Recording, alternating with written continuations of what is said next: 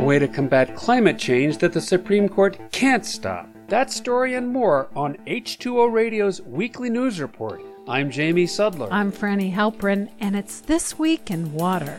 Last week, the Supreme Court took away a major tool of the federal government to combat climate change that would have required power plants to shift away from coal to natural gas and renewable energy. Even though one of the Environmental Protection Agency's purposes is to curb the emissions of harmful substances, the 6 conservative justices said the power plant regulation had gone beyond what Congress authorized under the Clean Air Act. At the heart of the case was the Obama-era Clean Power Plan, which had never gone into effect and had been challenged by conservative states along with the coal industry. The Biden administration had indicated it would not reinstate the plan and told the justices that they need not even hear the case. Some environmentalists had worried the court would go much further than it did.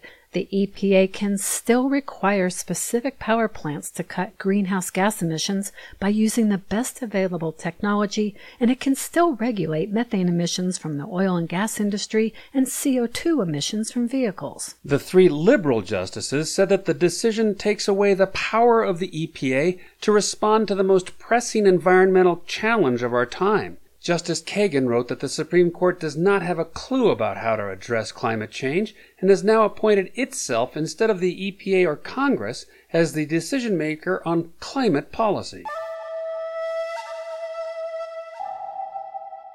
California has enacted the country's most far-reaching law on single-use plastics and packaging, and it could serve as a model for other states. The legislation, called a producer responsibility law, shifts the costs of collection and recycling operations to manufacturers instead of taxpayers. Also, all single-use packaging, including metals, paper, and plastics, will have to be compostable or recyclable within 10 years. The sale of single-use plastic packaging like shampoo bottles, cups, and plasticware will have to be reduced by 25%. And advocates are hoping for new programs, such as being able to refill detergent containers or beverages instead of tossing them. Plastic manufacturers will have to pay $5 billion into a fund over the next 10 years to mitigate the effects of the pollution, primarily in low-income communities. At least 3 other states, Colorado, Maine, and Oregon, have producer responsibility laws similar to California's,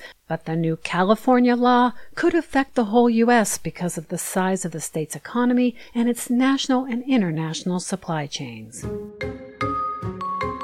The threat of wildfires is top of mind right now, especially in the West, as the region becomes hotter and drier.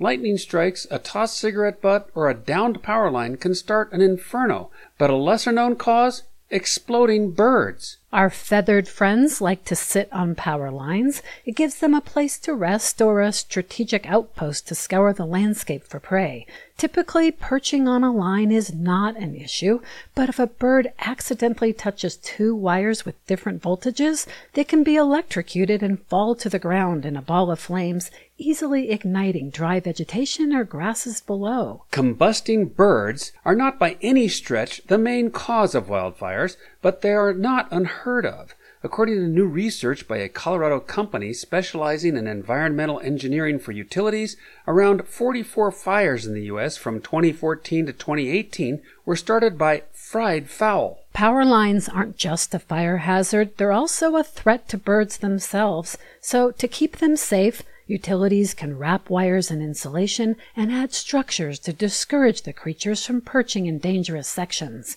While it adds expense, it would be a small cost in comparison to the destruction of wildlife habitat and the potential loss of human life. And finally, while the decision from the Supreme Court about power plants is a setback to combating the climate crisis, emissions from another carbon-spewing industry could be eliminated overnight, and no judge could stop it. The production of cement, a key component of concrete, contributes around 7% of global carbon emissions. Portland cement, the most common type, is made from quarried limestone, which is burned at high temperatures using fossil fuels. But a team of researchers led by the University of Colorado Boulder has figured out a way to make carbon-neutral cement from a type of microalgae that creates calcium carbonate, a main component of limestone. Through photosynthesis, the algae work fast, creating in real time what the natural quarried limestone took millions of years to form.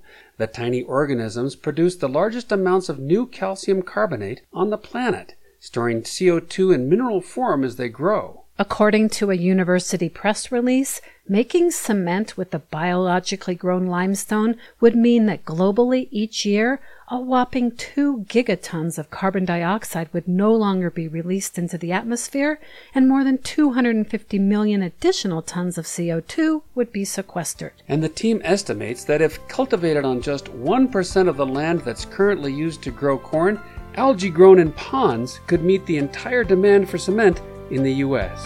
That's it for This Week in Water. Thanks for listening, and we'll see you next time.